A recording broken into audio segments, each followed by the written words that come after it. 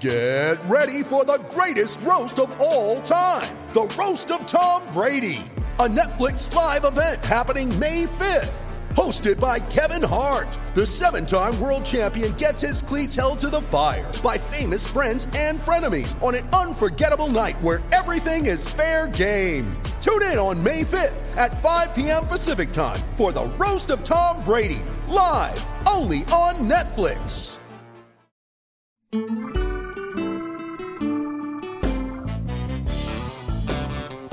Hello, Nate. What's up, Dan? How are you, brother? Let me turn this other light on. Sorry. Trying to figure it out in here. It's all gloomy in LA.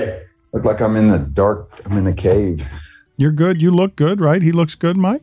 Yep. Okay, I mean, just in general or right now? Well, just in general, he looks good. He just, in general, he's got it. It's really nice. Nate's had it cooking for a while, and I think he knows he's cooking with gas. Yeah, it's nice to just look at him. All right. Well, we can do that for 20, 30 minutes. Yeah, let's just stare at each other. Tell you, like that is a very winning proposition for me right now from where I'm sitting. So less of a winning we proposition. want to make that the interview, him. Nate. I'm sorry, it's not going to be a great auditory experience, right. But not what it's about, is it? But I'm giving this podcast 5 stars right now. I've just subscribed for more. It's smoldering. Yep. It should have a not suitable for work message on it. Mm-hmm. Yeah, it is a very well fitting T-shirt. All of your T-shirts fit that way, correct? You don't have any. What do you do for chest exercises? Do you do that one where it goes in? And how long do you hold do that one. How long I don't do that one. You don't? I don't think anybody does that one anymore. Really? I've been wasting my time? Yeah. Wait a minute. You just bench? Mike, you have a you're spotter? just doing 2 pads that come from the elbows at your side. Trying to get the cut in the middle. I think I'm with Nate. I don't think I think they stopped doing that for the pecs in the gym a long time ago. I thought you did that to get the separation. And I'm also assuming that Nate just does 1,000 push-ups. He just gets up in the morning and does 1,000 really? push-ups. You do push-ups? Because I was hurting my shoulder. I don't do 1,000 push-ups. You know what? I think wasn't that Herschel Walker? Used to do like sit-ups.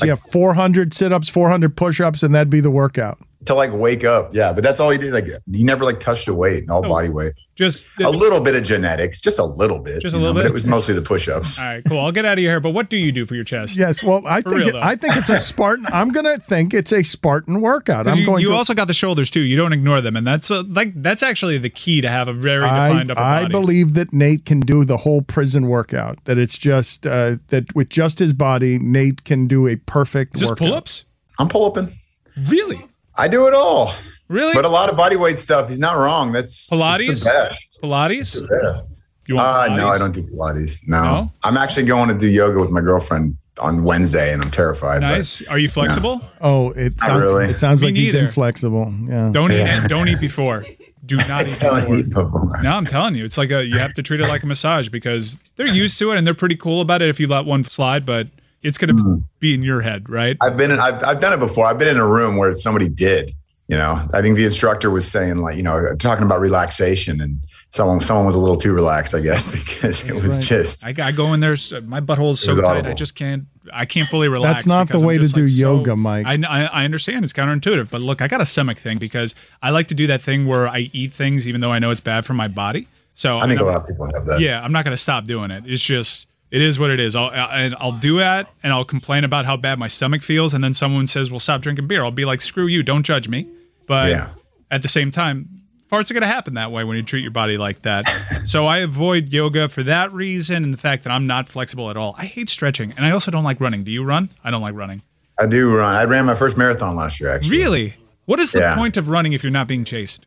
I don't know. Shoulders, chest. That's how I get it? By running? I guess. Lean out. Do you find it does make you feel better? It does make you feel afterwards, not during. It's become very clear to me that you look the way that you do because you put the work in. How do I look the way that you do without doing any of the work? It's a new concept, but you got to actually work for results. No, they have these things. I saw this thing on a TLC show where if I wanted calves, they just slide in some silicone. Like right there. Oh, yeah, you can do that. I'm sure you can do that. Do it. You should do it. I mean, that technology has come a far way. All right, I think I'm with that. I'll just go set up an appointment, a consultation, because like he looks good. I want to look like that, but I definitely don't want to run or pull up. Yeah, marathon sounds like a lot of work. So we will keep all of that in, and we will get with the hard stuff in the interview here, because we were talking about the hard stuff. Look at that. I can bounce a quarter off of that and it'll shoot right back into my eye. Yes. We have made him deeply uncomfortable just staring at him, but I wanted to have Nate on because I feel, not that he was disguised last time we talked, but I didn't feel like I got at his real opinions on things, because he was being a good soldier, good patriot, and there's a certain proper way of being according to how you've been instructed and taught, and so you've gotten very good at talking publicly, but you also are careful in a way that I think makes it hard to read what's going on. So before we go into some of the stuff that we talked about last time, I was hoping to talk to you about your training, because it's something that I didn't talk to you about last time. What you go through, the hardest parts of training for the job that you had, how would you describe them to a layman? Because you guys basically torture yourselves, correct? I mean, I wouldn't call it torturing yourself, but you definitely, you put a lot of miles on your body. That's the best way to describe it. I mean, one of the things we do at the simplest form is we got very heavy rucksacks. We're toting around on our backs, and we're finding grid coordinates. Basically, we're land navving out in the middle of the sticks. That's a big part of the Special Forces training. You're out on your own, and you got to figure it out. Usually, you have a lack of food and sleep and assistance. You got a map and a compass, and you got to traverse parts of the Appalachians, for instance, depending on what kind of special operations unit you're in. And you got to figure it out on your own. And there's a time limit. You don't know what the time limit is. So of course you're going to go as fast as you possibly can. And, and that's just one piece of it. There's also SEER School, which is a big part of that, where, stands for Survival, Evasion, Resistance, and Escape. And it's basically like a POW camp, a mock POW camp that you go through, but it doesn't feel fake when you're doing it, because you've been out doing survival training for a week and barely eaten. And then, you get rolled up and put in this camp, and you got to answer questions to kind of get through it. But you also have to answer them very delicately and carefully, and, make sure you're protecting your brothers first and foremost. So maybe that's a little bit of where the question answering comes from. Well, I was going to say, well, no wonder I was against a master. So I'm sitting here trying to ask interview questions that are probing, and I'm doing so with a guy who's used to POW type of interview training, to never say anything, to don't actually reveal yourself, because the consequences might be death. I actually wanted to talk to you because you served, is it 6 tours of duty? Well, I went overseas 6 times, but 3 of them were combat deployments. So I really would only say 3. I went to Iraq once and Afghanistan twice. Let's talk about the training, though, because you said it's not torture, and then you described something that sounded to me like torture. So go ahead and just tell me in your view, what was the worst of it, or what was the hardest part? Because you're flippantly throwing out there, well, not eating for a week and starving yourself and not sleeping, and your mental faculties are all screwed up, and also do this very hard thing. Yeah, I mean, I guess when I think of torture, I don't know. I guess I think of extreme circumstances. So it's not like somebody's, I'm not hooked up to any kind of a electric chair or anything like that. I'm not being waterboarded, but I mean, you are being definitely questioned in a very specific manner. and you're beat around, whether you're beating yourself up a little bit or you're getting beat up a little bit to earn that Green Beret, or, if you're a SEAL, to earn your Trident or whatever that is in the special operations world. They got to know that you can handle it, you can take it, you can withstand some stuff.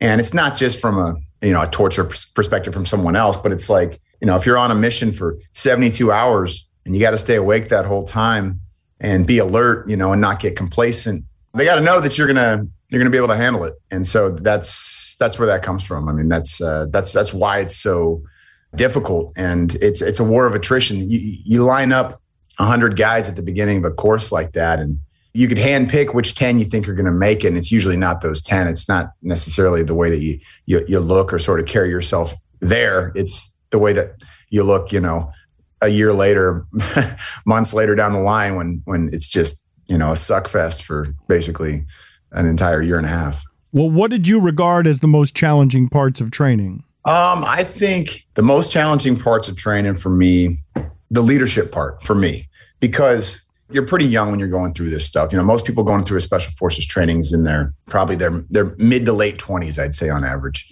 And I played sports growing up. I played almost every sport, but it's different when you're called upon as like a sort of, the captain or the team leader to make decisions that affect the rest of the group. You don't want to make the wrong choice. I'm bad at picking at the grocery store. You know what I mean? So like when it comes to something like that with a lot higher stakes, that was the biggest challenge for me, especially when you've got that mental fatigue and all that. And you're second guessing everything, every decision that you're making. So say you're out in small unit tactics training where it's like 12 man teams and you're going through Vietnam era simulations out there in the sticks. And you're up for days on end. And of course, in your heart of hearts, like you got water, you got food if you need it. There's medical staff on hand if something happens. There's not real bullets being fired at you.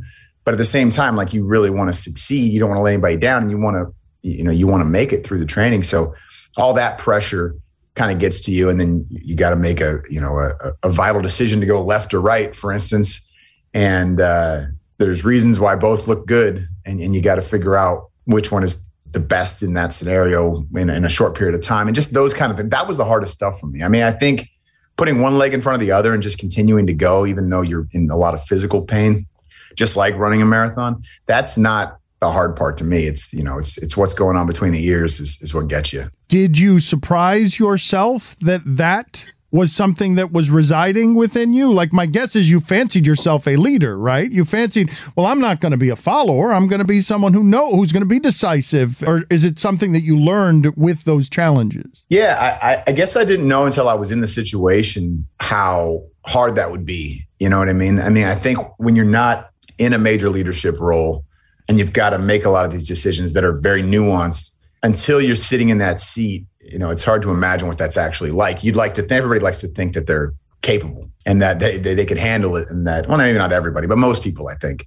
feel like, whether it's parenting or whatever, like I could do this if I needed to. And then you're there and it's a different situation when you're boots on the ground, and it's like you're in that moment and you realize that it's not only your health and well-being, maybe that's at stake, it's others. That's when it became challenging for me, because I think they instill in you early on in the military that it's all about the man or woman on your left and right. It's all about people around you. Like, that's the most important thing.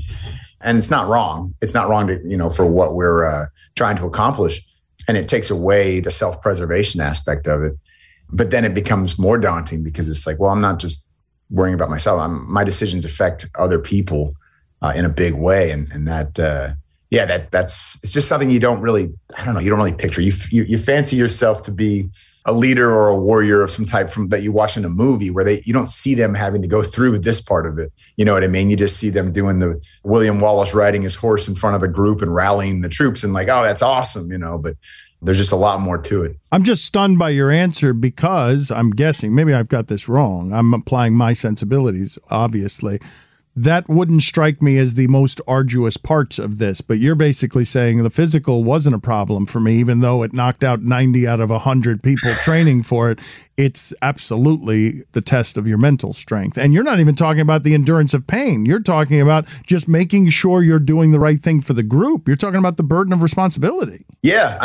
Those other factors absolutely play a role, but maybe it was just through I really committed when I went to basic training. I really dedicated myself to like doing extra when I could, because when I got there, I was not in good shape. I hadn't really exercised except for playing some pickup basketball since high school. And I was out of high school for 5 years. So I had a little bit of a gap there. And the first week in basic training, I was just getting destroyed from a physical aspect. My testing scores were very low as far as like, if I'm going to try to be a Green Beret, I better pick it up. And so I started to do a little bit extra.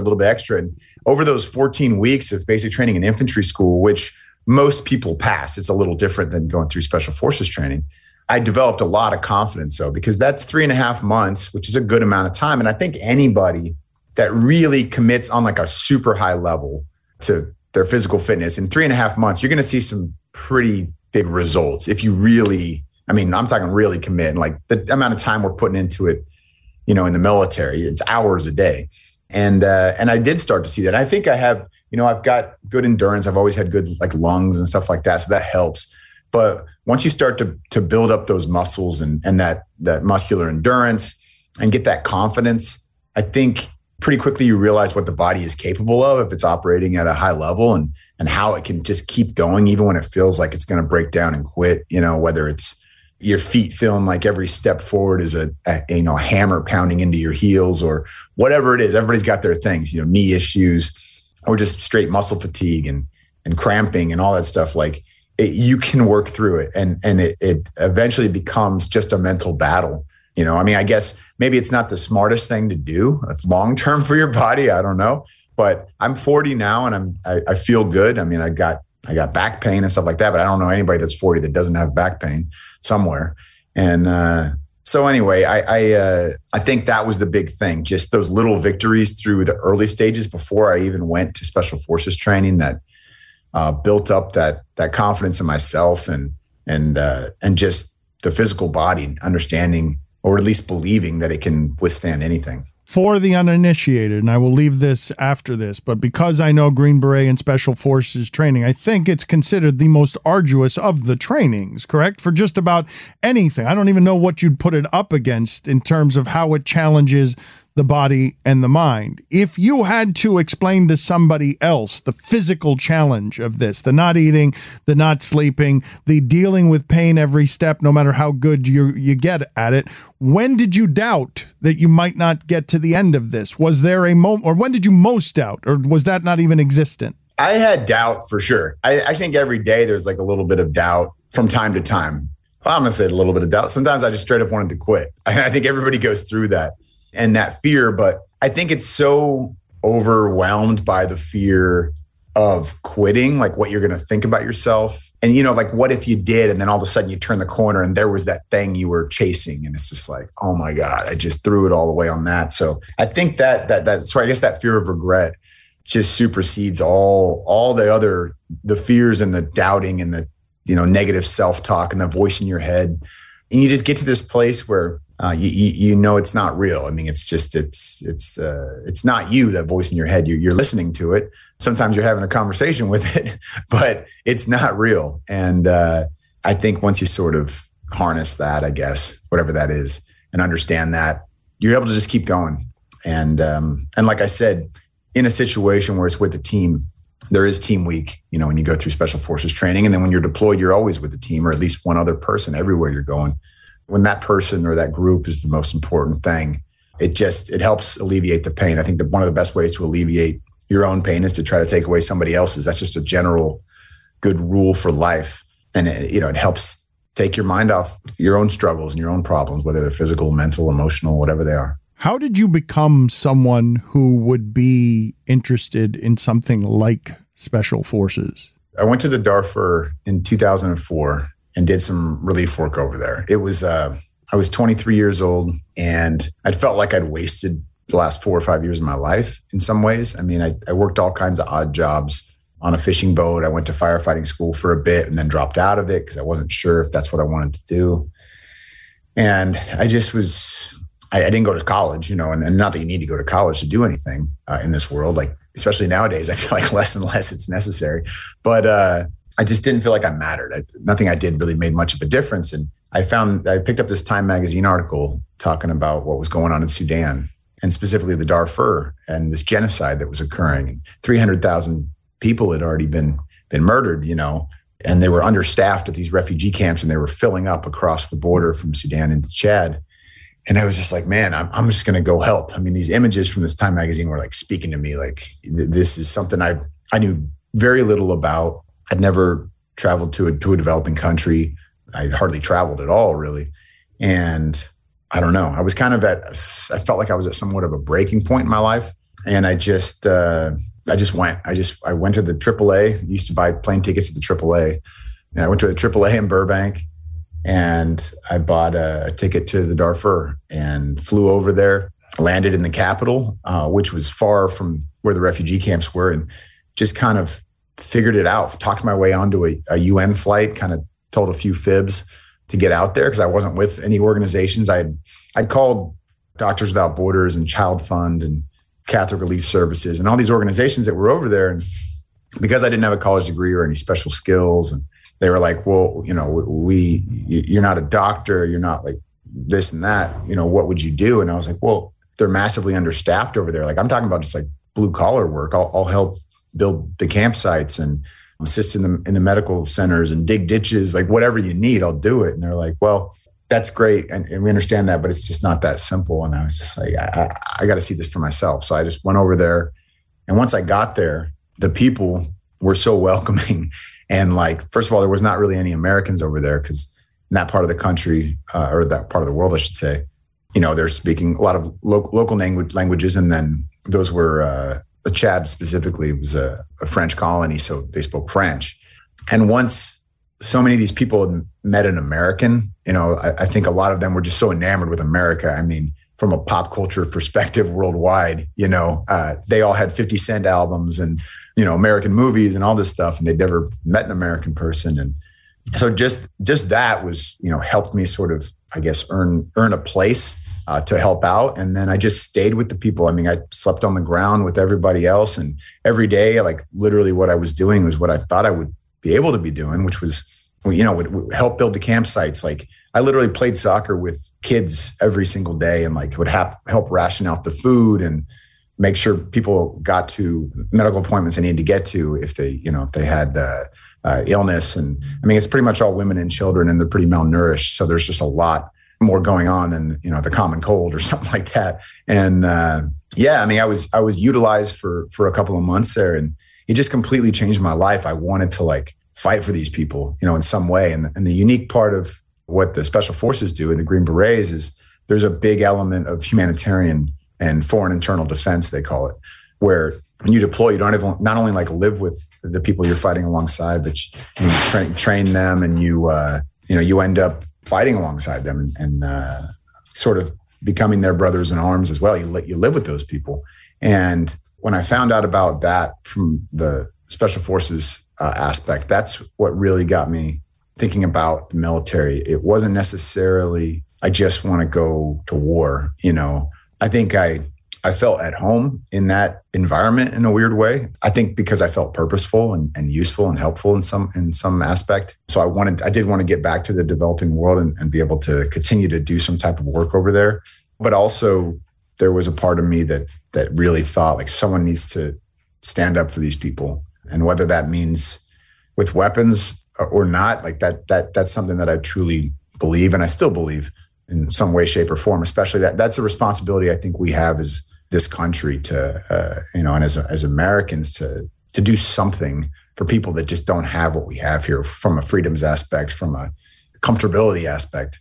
And that's something that I still feel very strongly about. But when I got home and I found out about De Oppresso Liber, it means to free the oppressed. It's the Special Forces motto. It was just like exactly what made sense to me. And there wasn't another unit that I really wanted to be a part of across the entire military. My team is one win away, and I'll tell you exactly what I'm going to do to celebrate once they get past this series. I'm going to go to my fridge and I'm going to get myself an ice cold can of Miller Lite. A lot's changed over the years, but one thing that hasn't, the great taste of Miller Lite. Another thing that hasn't changed is that it's less filling. So what is the best thing about the original light beer? Miller Lite sparked this debate in 1975, and it still hasn't been settled. You see, Miller Lite keeps it simple. Undebatable quality, great taste, and only 96 calories. It's the beer that strips away everything that you don't need and holds on to what matters most. A light beer that tastes like beer, less filling, and only 96 calories. The original light beer since 1975. You don't have to choose what's best. Miller Lite has great taste and is less filling. Tastes like Miller time. To get Miller Lite delivered right at your door, visit MillerLite.com/beach, BEACH. Or you can get it pretty much anywhere that sells beer. Celebrate responsibly. Miller Brewing Company, Milwaukee, Wisconsin. 96 calories per 12 ounces. Fewer calories and carbs than premium regular beer. You ready? Showtime. On May 3rd, summer starts with The Fall Guy. Let's do it later. Let's drink a spicy margarita. Make some bad decisions. Yes. Audiences are falling in love with the most entertaining film of the year. Fall Guy. Fall Guy. Fall Guy. That's what the poster said. See Ryan Gosling and Emily Blunt in the movie critics say exists to make you happy. Trying to make it out? Nope. Because I don't either. It's not what I'm into right now. What are you into? Talking. Yeah. The Fall Guy. Only in theaters May 3rd. Rated PG-13. That story is crazy, and I've got a lot of follow-up questions. So how much did you pay for that flight, and were you thinking this might be like a one-way flight? Like, you feel like a loser. You feel like you've wasted 4 or 5 years. Magazine is calling out to you. What am I doing? I'm just going to the airport. This is calling me. I'm going. How much did that flight cost? Do you remember how much you had? It wasn't much because I didn't have much. I think I had around $1,200. I think that flight was like $500, give or take. This was 17 years ago, but I think that's about what it was. It wasn't too bad. I mean, not a lot. I don't think a lot of people were flying there. Right. No, but I'm asking you, you're basically doing this. This is what I'm going to do with my life. I'm going to try this. Something speaks to me here. And then you get there, and what you're talking about is not fighting, and it's not military. It's not violent. What you're talking about there is giving and helping and spreading America's word while also trying to find your way. Yeah, absolutely. I don't know about spreading America's word because I'll be honest, at that time, I wasn't a super patriotic person. I don't even know if I would still consider myself like a super patriotic person. I believe in the potential of what we, have as a country. And I believe that, like I said, it's a responsibility for us. I think the idea of who we're supposed to be as a country and what America can be is a great idea, but we don't necessarily execute that and haven't necessarily executed that in the right way for a long time. I still choose this place over pretty much over any place. However, I expect a lot out of us, and that's another conversation. But no, you'd want America to be better. This is the part though that I was telling you where I felt like you were a little bit in disguise there, because you were saying all the right things as a military man, as a proud American, as somebody who doesn't want headlines for being, hey, this is the guy who told Colin Kaepernick to kneel because it's respectful. And you don't want to be. What do you want to be doing? You didn't expect that to be the controversy that it was. You don't want to welcome that stuff. But your intent in all of this is to find yourself and to fight for the utopian ideals that you believe America to be, as America disappoints us a lot these days. Yeah. I mean, I think without realizing it at the time, what I wanted to be and what essentially in the special forces, what they train you to be is a warrior diplomat, at least as close as you can to that, where, you're willing to fight for those ideals and fight for people that don't have what we have. And, when we talk about fighting for freedom, it's more about fighting for those that don't have the type of freedoms that we get to enjoy for the most part on a daily basis. So it's fighting for that. And, but also understanding and trying to be sensitive to, not just sensitive to, just trying to understand or at least relate in some way to these cultural differences and trying to get the fact that we're all different. Depending on how we were raised, our experiences shape what we believe, how we think, how we feel, what's right, morality, all that stuff. It's just not literally and figuratively. It's not black and white all the time. It's not so cut and dry. Everything is nuanced, and just trying to get that at the end of the day that we all want to belong, and we want to feel loved, and we want to have a purpose and make a difference. And if we die, we want to know or feel like we lived a good life, or we're dying for something worth dying for, and all those things. I think we all share that. But other than that, we're really damn different. And that's a great thing, I think. I mean, I think that's one of the things that makes America a great place to me, is that we are all different. And I wish we could, you don't always have to agree, but to just appreciate each other's differences more and more as we continue to evolve as a society. Which bothers you more daily as someone who has dedicated his life to certain principles? That America feels as selfish as it does right now about not helping others, or that so many Americans seem to take freedom for granted, or perhaps define freedom differently than someone like you do, who would fight to the death for it? I think the selfish part, because I also do believe that not everybody experiences the same type of freedom here. You know what I mean? I didn't grow up wealthy, but I had two parents that worked really hard to provide for us. And I am a white man. There is advantages with that. And even as a young person, and I grew up in a pretty diverse neighborhood, but it's I guess the world can't help it. Nobody can help it. We see color. That's just, it is what it is. We see it, right? And our immediate opinions are maybe, I don't want to say shaped, but you see something, you react to it. You see a certain type of person the certain skin color, maybe dressed a certain way. And I'm talking about across the board. It could be a cop. It could you see differences. You see differences. Yeah. You make a judgment, like or maybe not judgment, but like you have a reaction to that. You know, you think danger, or you think safety, or you think familiar, or very unfamiliar, or whatever it is. But just like anything in life, it's how you react to your response, I think, that dictates who you are as a person. And we just collectively, myself included, as a world, but mostly as a country, because I do think we need to lead the way in these type of things. We need to do a much better job of like not taking things at face value and really giving more the benefit of the doubt, and just trying to continue to to understand one another, talk to people, you know, that are different than you, that look different than you. When you go to Iraq and Afghanistan, man, I can't think of a place almost more different than what I'm familiar with, from a religious standpoint, from a tradition standpoint, from what's valued as far as quality time, whatever that is, you know what I mean? It's very different. And I was fortunate to be sort of thrust in this environment where you have to work with people that are different than you, that they have to you have to get to know them. You have to build trust, because you're going to be out there working with them in life and death scenarios. But what I really got out of it was, after that initial response we all have, like understanding people, that's not just who people are. They're not the uniform they wore. They're not their skin color. They're not their, you know, where they were born, and they're not maybe even their current situation, you know. And I think about that. I think about people that are maybe incarcerated or whatever. That doesn't define that person as like who they are. They're still a person that wants all those same things that you want, even if they may never admit it. That's probably what they want.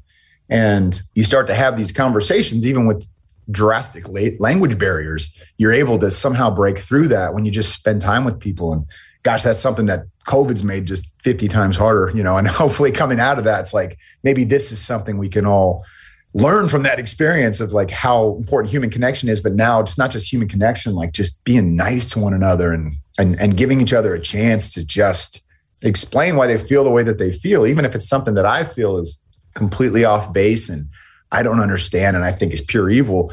Like, I need to at least hear it out and try to understand where that's coming from. Maybe then I probably still won't agree with it, but maybe then I can figure out a way, like a more strategic way to get that person to open up and maybe hear why I feel the way that I feel. And maybe they can change. Maybe I can change a little bit too. With threats to our nation waiting around every corner, adaptability is more important than ever. When conditions change without notice, quick strategic thinking is crucial. And with obstacles consistently impending, determination is essential in overcoming them. It's this willingness, decisiveness, and resilience that sets Marines apart. With our fighting spirit, we don't just fight battles, we win them. Marines are the constant our nation counts on to fight the unknown. And through adaptable problem solving, we do just that. Learn more at Marines.com. I think the reason that I thought that you were closed up the first time I talked to you, if I remember this correctly, is because I asked you a question about Pat Tillman, and I can't possibly understand the amount of nuance that goes into this and how something like that could possibly happen, where you find yourself dedicating yourself to a cause with utopian ideals, get killed by friendly fire, and the government covers it up. And how, from afar, not having a warrior diplomat in me, I look at that and I'm like, oh my God, what a tragic waste of what that person believed in. What a tragic betrayal by our country to have him die that way. But you didn't look at it that way, and you've got more information here than I do. Yeah, well, I think the government's always going to do that. You know, unfortunately, to me, it doesn't really matter who's in office until we're the ones who got to make that change somehow. But there's just, you know, the rose-colored glasses things and trying to paint a better picture than the reality is. But I think that's one blessing of this era, the social media age. And you know, you can hear the voices of people that you would never hear before. I remember when the situation with Bo Bergdahl, you know, had happened and we went out and 100%, it doesn't matter what the person did. Like, we need to go rescue our people, you know what I mean? And we went and did that. But then there was sort of a hero's welcome at home. And there was a lot of people from that unit that served with the guy that was like, he abandoned us, you know, and he walked off his post and like, he put a lot of us at danger. Why is he a hero? And it's important to hear those voices too. And at the end of the day, like, it should be up to every individual to decide who this guy is, who this person is, based on the facts, and that goes, I think, from everybody, based on the information, I should say, maybe not the facts. But in the case of Pat, like for me, it was always about what he sacrificed, what he gave up, the leader that he was to speak of leadership. And the people that I've met, I never got to meet him, but the people that I've met that were close to him, that just, I've never heard a bad word spoken of the guy. And it is terrible that this thing happened. I feel so bad. I feel so much for the individuals who were responsible for pulling those triggers, when they thought they were doing the right thing, and, they ended up killing one of their own. And like, I can't imagine living with that. And then within all, with all that going on, and it goes up the chain of military command and eventually to wherever it goes. And it comes out in the press that not the true story, not the truth. Like that would just devastate me. And I'm sure, that family was I know they were incredibly hurt by that, and that really sucks because it's so unfair. It doesn't really buy you much to me. Maybe it buys you a week of people relaxing in the media, and not, and whatever, instead of being up in arms about what actually happened, but it's never worth it. I mean, this is somebody's life and legacy, and to sort of lie about it, to think that that's never going to come out, the truth isn't going to come out, is kind of crazy. But I guess those things have to happen so that we understand we can't do this. This doesn't work. I mean, you can't just make up what somebody did here and what happened just to try to protect your own interests and, the image of the military. Because, I mean, we've got plenty of idiots in the military. We're not all heroes, and everybody thanks us for our service. And we're appreciative of that because we live in a grateful place for the most part, where almost everybody supports veterans generally because of what they're willing to sacrifice, whether you agree with what's going on currently globally at that time or not. But anyway, I'm starting to ramble here, but you get it. I do appreciate it. I don't know that I could possibly ever get it because comparatively to you, I feel like a coward. Like, you have gone and put your life on the line for some of these things that you believe in, and you were very politically correct when I asked you about the Tillman stuff, because I felt like we betrayed what was utopian spirit. Somebody willing to give up everything for the same reasons that you gave it up, right? You were called to help. Something in his case, he saw the 9/11 towers fall, and he's like, I can't be playing football during this. I've got to go help. That's something that this country should protect and preserve, not just thank. It's something that not all of us have in us. So I'm curious, when you're in combat, how much doubting of the worth of what you're doing were you doing, given that reporting has shown, you've mentioned the truth, that those were not the most noble of causes, or don't seem like that your causes might have been different than the country's causes? Yeah, I mean, I think it always can be pretty disappointing when you look at it from a macro level because of special interests, or because of, like what happened in Vietnam. It was like, well, we've gone this far, we got to stick it out, or we're going to look bad. And that's never a good thing. But I will say this, in my experience, the people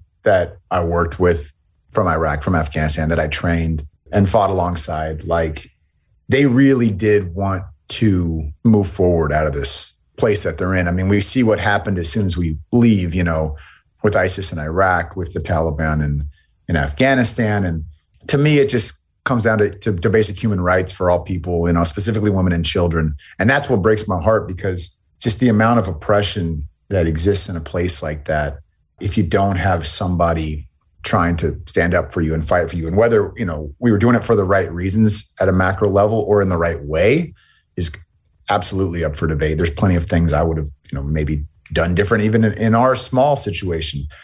But from a special forces perspective, we want to be there. We want to be able to try and help and protect and hopefully, provide some type of hope towards freedom and all that. But it's just, you're so hamstrung when there's a lack of resources and sometimes desire, and there's just so much corruption. Like, I don't even know where to start. I don't know the answer, So that's the challenge. But that's what I'm asking you, though. When you go in with such a purity of purpose, to see it contaminated at every level on the macro by corruption, I don't know that you love people who would have been really grieving for the rest of their lives if they had lost you to this combat on behalf of causes that can be difficult to rationalize after you read the reporting on why it is that we're doing some of these things that make you wonder, Nate. And I would not this is the first time I've ever had to think about some of this stuff like this, but I have wondered, given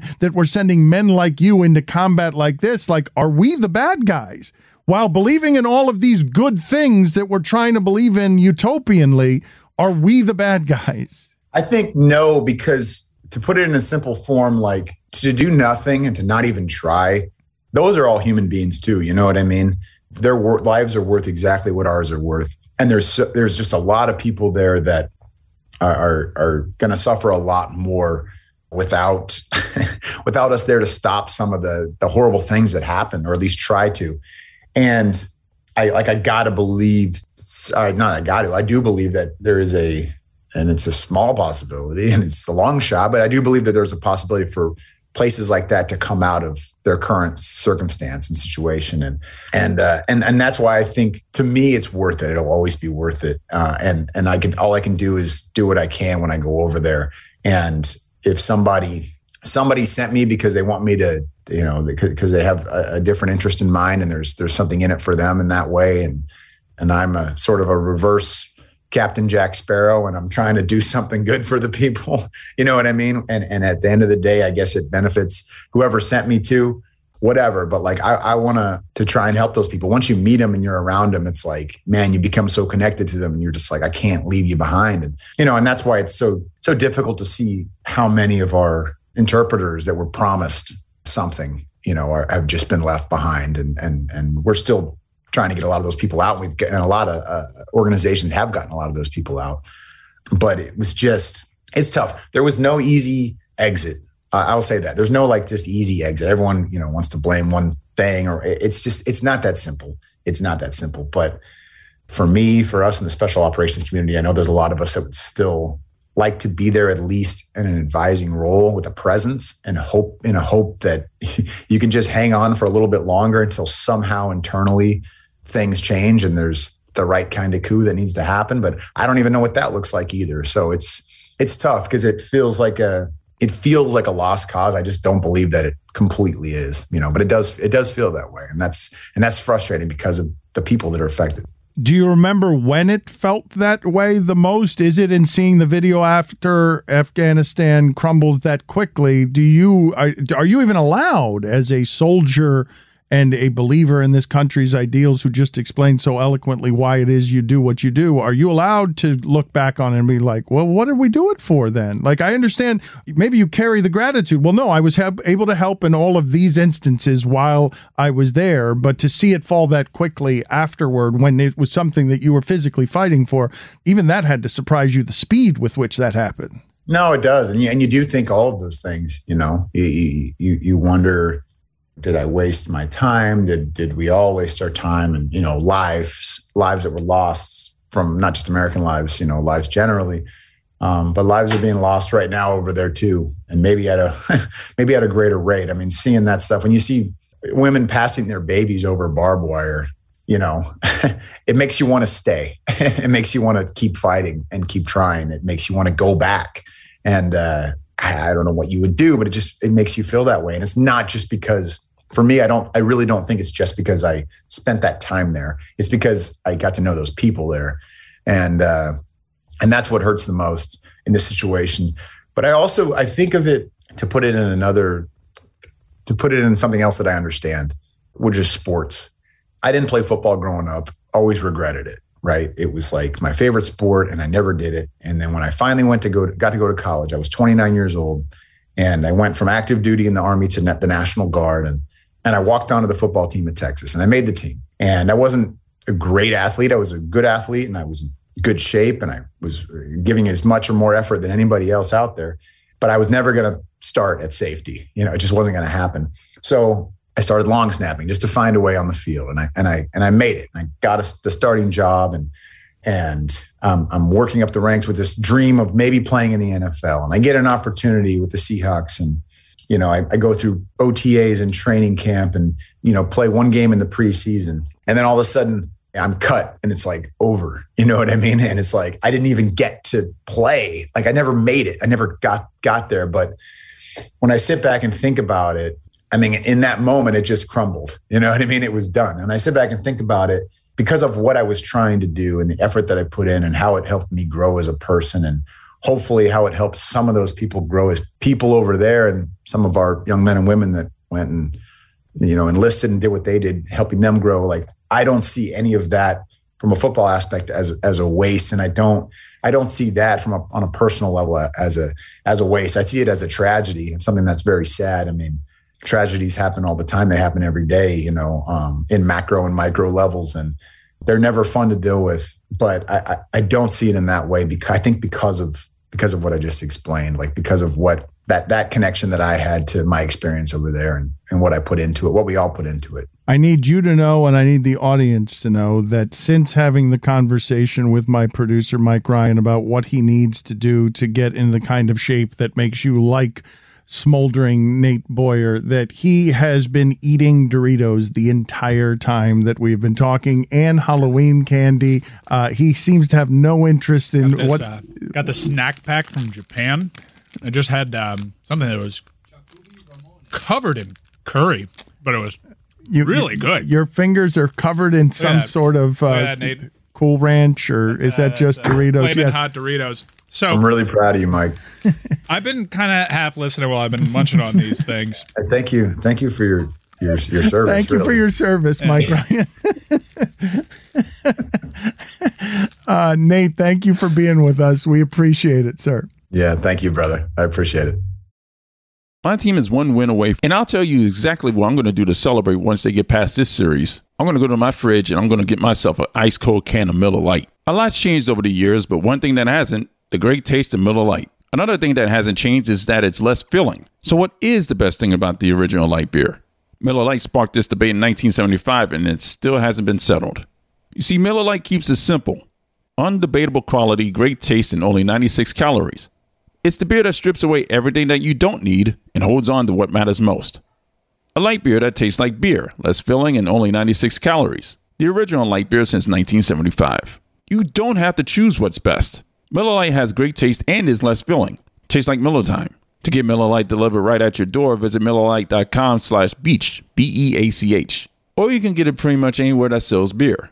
Celebrate responsibly. Miller Brewing Company, Milwaukee, Wisconsin. 96 calories per 12 ounces. Fewer calories and carbs than premium regular beer.